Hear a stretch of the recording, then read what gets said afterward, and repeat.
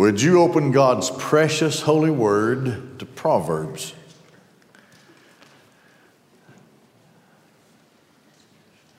Proverbs is divided into 4 sections. Some people divide it into 7, some into 9. The simplest way to divide it is by the section of Proverbs according to the author of those Proverbs. Solomon by far wrote most of them. So the first section would be the Proverbs or sayings of Solomon. The second would be those of Hezekiah. The third, those of Agur, and finally those of Lemuel. So we'll start here at the best place to start, which is chapter 1 and verse 1, at the beginning of it, and look at it together. The introduction is the first part of the book, and we're going to look at, in this introduction, the characteristics of the book, which are outlined, or perhaps we could say the significant benefits of reading the book. This is a book that gives us heavenly direction for earthbound living. It is without a doubt, especially to believers, the highest form of personal daily life instruction in common living to get along in life. These are not a series of proverbs or sayings, whatever,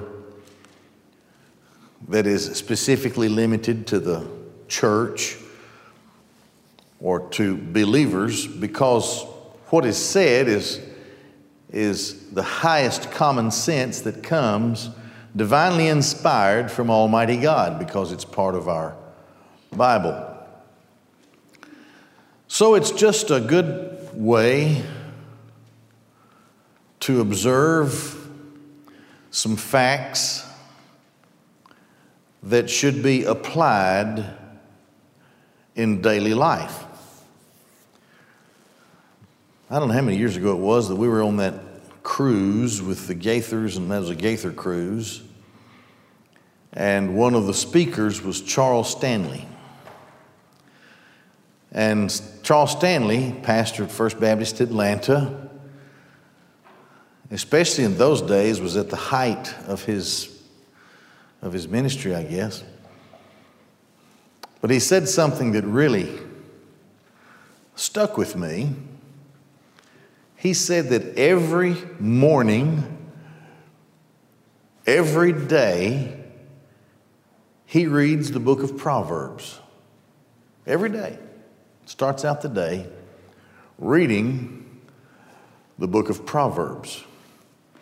I suppose that's pretty good advice for folks, especially when you think of the complexities of life, and sometimes so many things can be deceptive.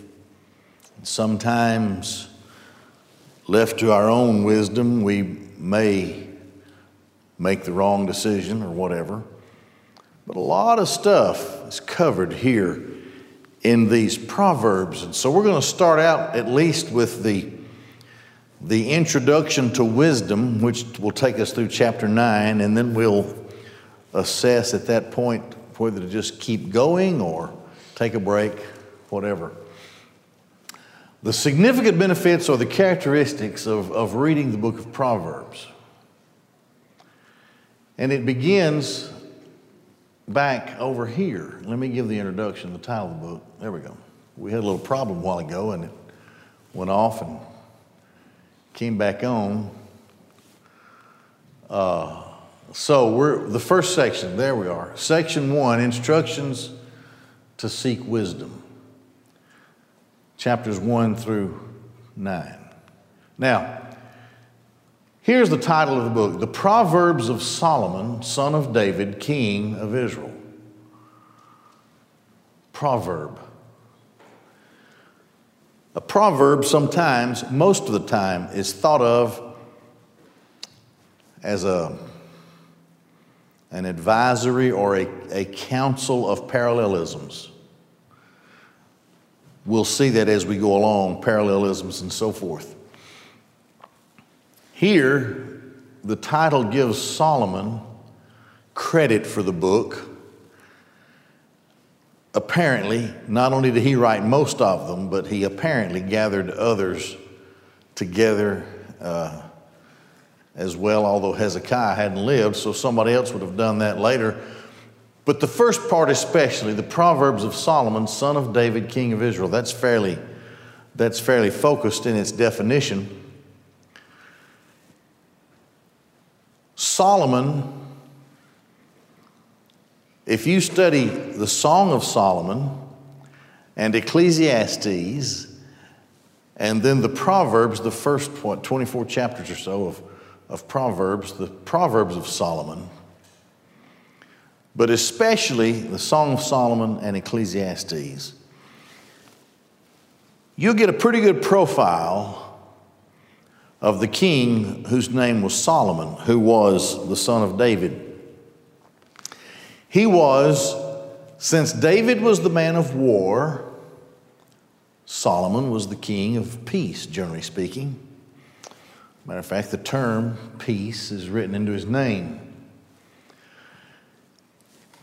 He lived life to its best and its worst in the fullest sense that a human being could ever expect to live life.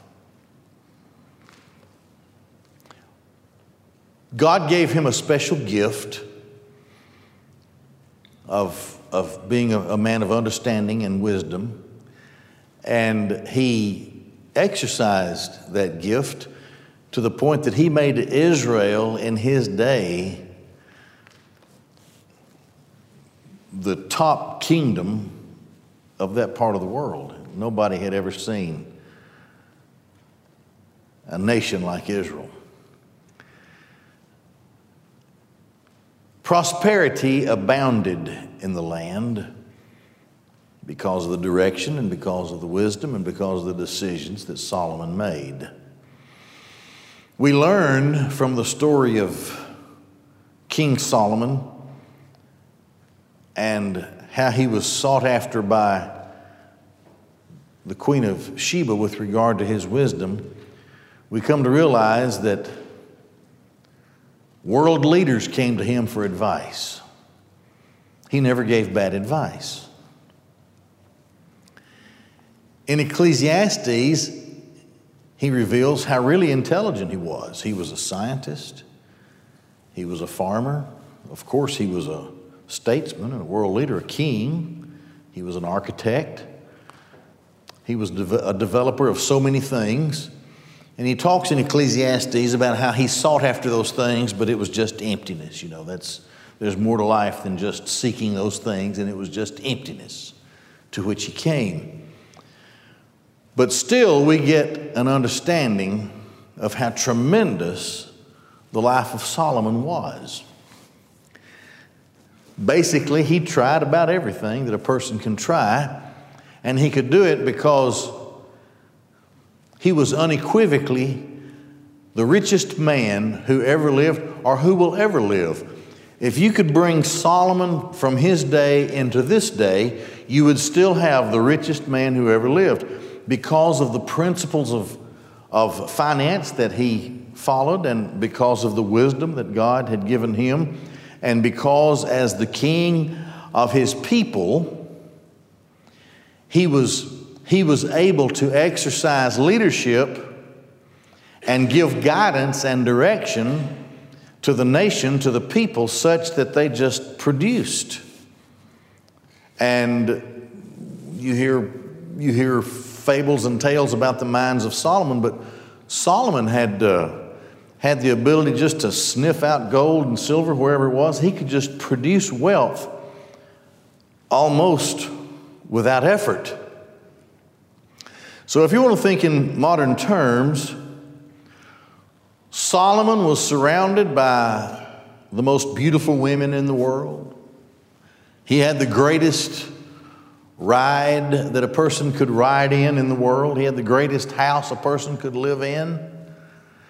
The power of his army was unquestioned, and the glory of his kingdom was such that even some of the shields and all were polished gold. It's just unbelievable. The nation over which Solomon served as king. Now then, with that in mind, God gave him a unique insight to heavenly guidance and heavenly wisdom that could be exercised on planet Earth. So it starts out like this: the Proverbs of Solomon, son of David, king of Israel. Now where we started a while ago, notice the benefits, the significant benefits of the book, or the characteristics of the benefits. And here, through verses 2 through 6, to know wisdom. Now, wisdom, we will see, is personified in Proverbs. It's referred to as a person. To know wisdom.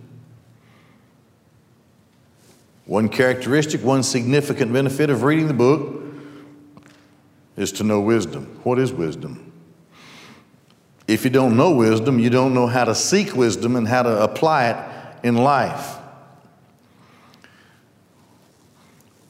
Wisdom is taught in these structured sentences, and many times, as I said earlier, they're in parallelisms, which gives a complete idea of what is being portrayed in the instruction of wisdom. So to know wisdom and instruction, another way to translate that word is to know discipline or correction, to learn by correction. Here's the truth.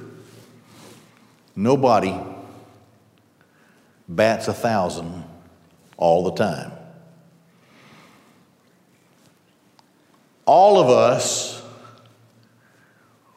will miss a question on a test now and again. Somewhere we will find something that we don't know yet, and we'll take a stab at it. And we took the wrong stab. We have to learn by correction. So part of the benefits of reading the book is to know that you'll be instructed, but it takes discipline and it takes understanding to realize that sometimes you're wrong. And don't let the lesson pass you by. Correct yourself. Be corrected when you're wrong. Don't refuse to be corrected. It's foolish to seek giving the wrong answer for the same question all the time, thinking that the reality of the answer is going to change. It's just not that way. So, no instruction. Perceive the words of understanding. Now, the Hebrew word means, understanding means to be enabled to receive knowledge. To receive knowledge, to have the ability to receive knowledge, means that it's assimilated into who you are, and now you know something that you didn't know before. And you're given thus instruction, which, if properly applied, you learn something Now you properly apply it for the benefit of your life, it becomes part of wisdom in your life. To not do that, of course, is, and here's the parallelism, to not do that is foolishness. So it's wisdom or foolishness. To receive the instruction of wisdom, righteousness, judgment, and equity. There are things in life that every one of us will learn in the course of life. First of all, here in this phrase, to receive the instruction of wisdom. Sometimes we will discover in life that we will choose wisely. That's a good thing. Other times we will discover that we have chosen poorly and foolishly. Well, that's a bad thing, but it becomes a good thing when the correction is made. Then it's applied to wisdom. So we learn that in life. We'd better learn it. The next word there is righteousness. Righteousness, justice, or righteousness. So the word means that we are all accountable in life. And we learn what is the path of righteousness. We're instructed in righteousness. If we don't receive it, that's foolishness. But if we receive it and apply it, that's wisdom. So you grow in righteousness, you see, by the knowledge of it. Then the next two words really go together, judgment and equity, because they're two words from the same source, so to speak. That things are balanced. And when the balance is lost, something is upset and a price has to be paid. We learn, for example, judgment and equity. We learn that there are lines we can't cross, and if we cross them, we're going to be corrected and it's going to cost us something. Might cost us money, paying a fine. Could cost us a job. Might cost us some time going to jail. But it's going to equal out, and we have to learn that lesson to receive the instruction of judgment and equity. Now the word prudence, and I have it here in italics, in parentheses. The word prudence is the opposite of gullibility. To be gullible. To give prudence to the simple. Now, a simple person is a person who could easily be gullible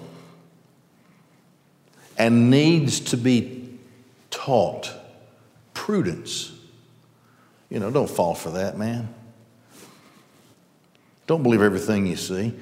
You know, I watch almost amused at commercials on television. After all is said and done, there's more said than done. They really didn't tell you anything. If you listen to it closely, something is 99 and 44/100% pure. Compared to what? They don't ever tell you that, right? You can say that. I mean, you can say anything about anything. The implication is that people are gullible and they're going to think that this always applies to this particular product, and it's great. And so people fall for that. Gullible. Simple. The word speaks of a person who just forgets to think. Think about this. Perhaps I've told you how, I don't know if I ought to reveal this or not.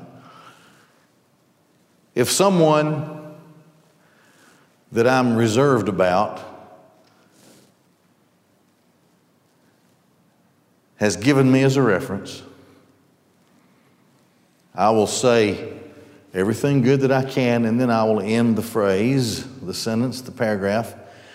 And when you come to know him as I have come to know him, you will come to feel about him the way that I have come to feel about him. Right? Now, if you swallowed that, you're simple. See? You got to look at that and read it 3 or 4 times. But it doesn't say what he's come to think of, Prudence to the simple. Knowledge and discretion. Now, discretion means meaningful purpose. Have a meaningful purpose in life. That's what the Hebrew word means. You have and you don't. It's not the kind of thing. Of course, a discreet person in normal English language is a person who's reserved and doesn't spill his guts about everything that he knows, and he's sort of mild and withdrawn. But here, the word discretion speaks of always having a meaningful purpose in my heart and in my life. With regard to Christianity, to read the Word of God, to study it, to apply it to life, and to do all that lies within us, not to violate the Scriptures, and to be obedient to Christ. This is a meaningful purpose in life. Therefore, knowledge and discretion to the lad. Now, the Hebrew word, this thing is to teach young people. That's what it's about. But then in just a second, we're going to see that it also says something about the wise man. That's a different Hebrew word. It talks about an adult man.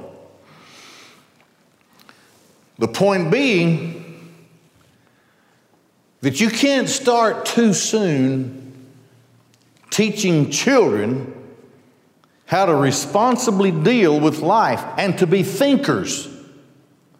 Think for yourself. Weigh this thing out, justice and evenness or equity.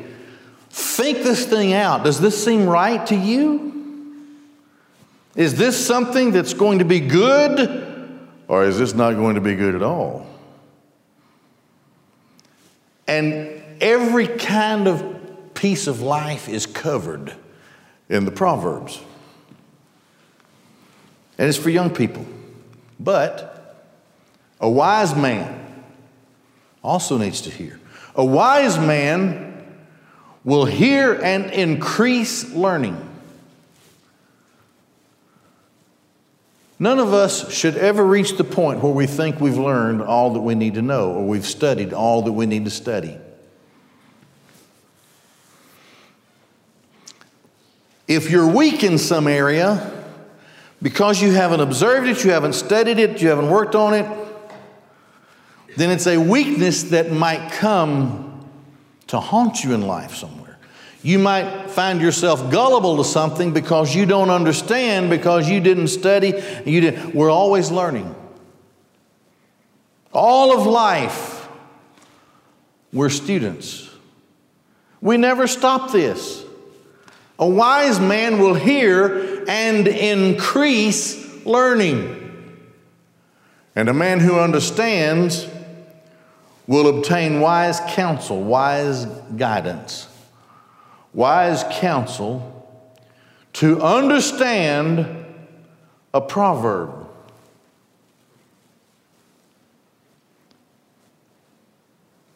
To understand. You see, if I'm teaching my child the Proverbs and there's just one saying after another, I don't leave this saying until I believe my child has a grasp of it and understands. I give them examples. What about this? What would you say to this? What would you say to that? And to see if my child can think his way through that wisely. Then it's time for the next thing. To understand a proverb and to understand satire. The Hebrew word, you know what satire is.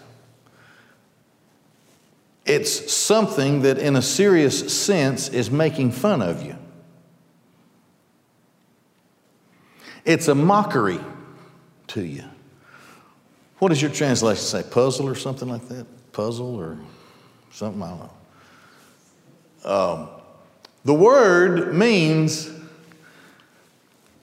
a poetic mockery.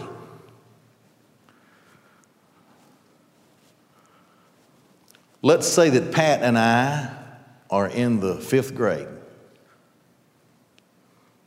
And to show your love for the other one, you act like you hate them. You just disdain them. Charles and Pat sitting in a tree, Kissing. First comes love, then comes marriage. Here comes Charles with a baby carriage. I don't know how many fights I've gotten in over my life with that satirical poem. Mockery. Now, that doesn't mean, ooh, I like that. No, they're making fun of you. They're not doing anything to help you out here. A wise man will obtain wise counsel so that he can understand when people are trying to make a fool out of him. That's wisdom.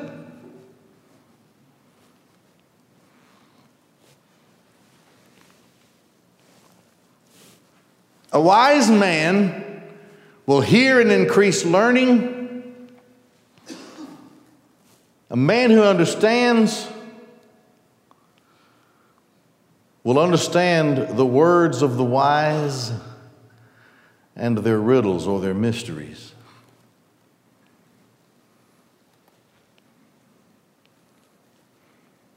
Think through it, you know? Everybody loves a good mystery. There's an answer to it.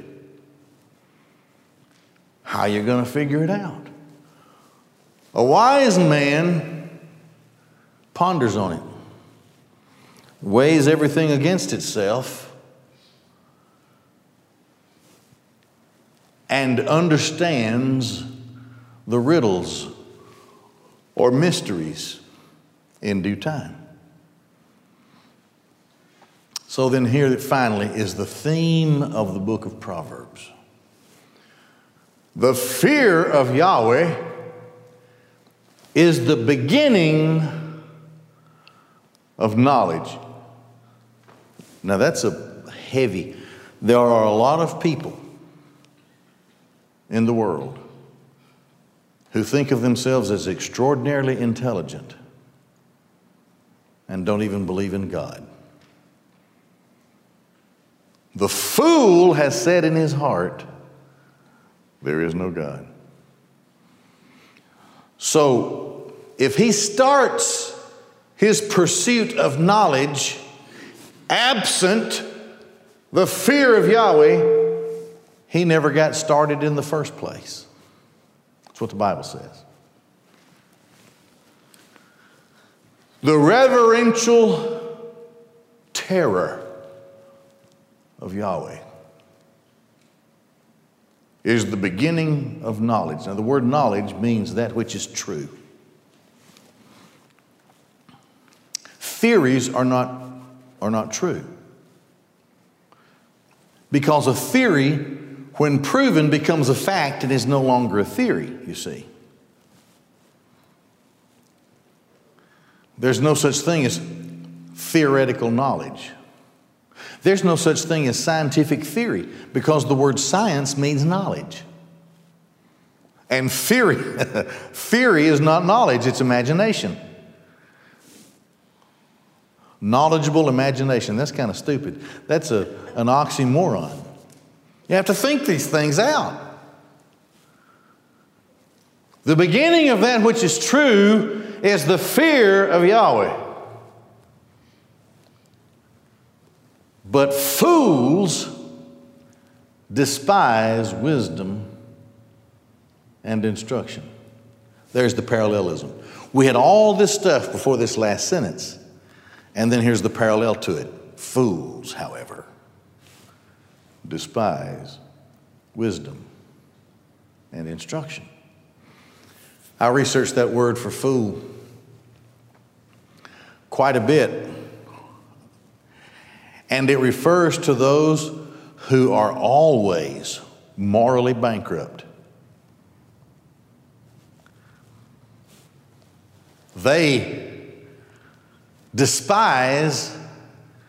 Now we go back and think of all of the things that they despise. Okay, let's look at it. What do they despise?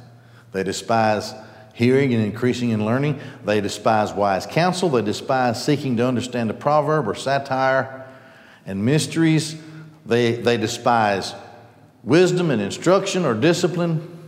They despise understanding. They despise prudence. They despise discretion. They despise all this. That's what the end of this chapter, this portion says. They despise wisdom and instruction. Thus they follow the path of their own heart, and every man's heart leads him only, if left to himself, apart from wisdom and instruction and all these other, it leads him to wickedness and foul living. That's a fool. A fool. Fools despise wisdom and instruction. So here's how we're going to end it, this part. Readers of the book are encouraged to commit themselves to a mastery of this book because of the significant characteristics that are listed. And I just sort of summarized them here. It's practical. Wisdom. Wisdom is the highest order of common sense. It's intellectual. We saw words like understanding and knowledge and learning. It's moral and self-controlling, learning how to control oneself, because we saw those words righteousness and equity and judgment. And it's spiritual, because the whole thing ended with an admonition to fear Yahweh, the true and living God. Well, okay, that's as far as we're going tonight with Proverbs. So we'll stop it there and we'll have our deacon prayer time.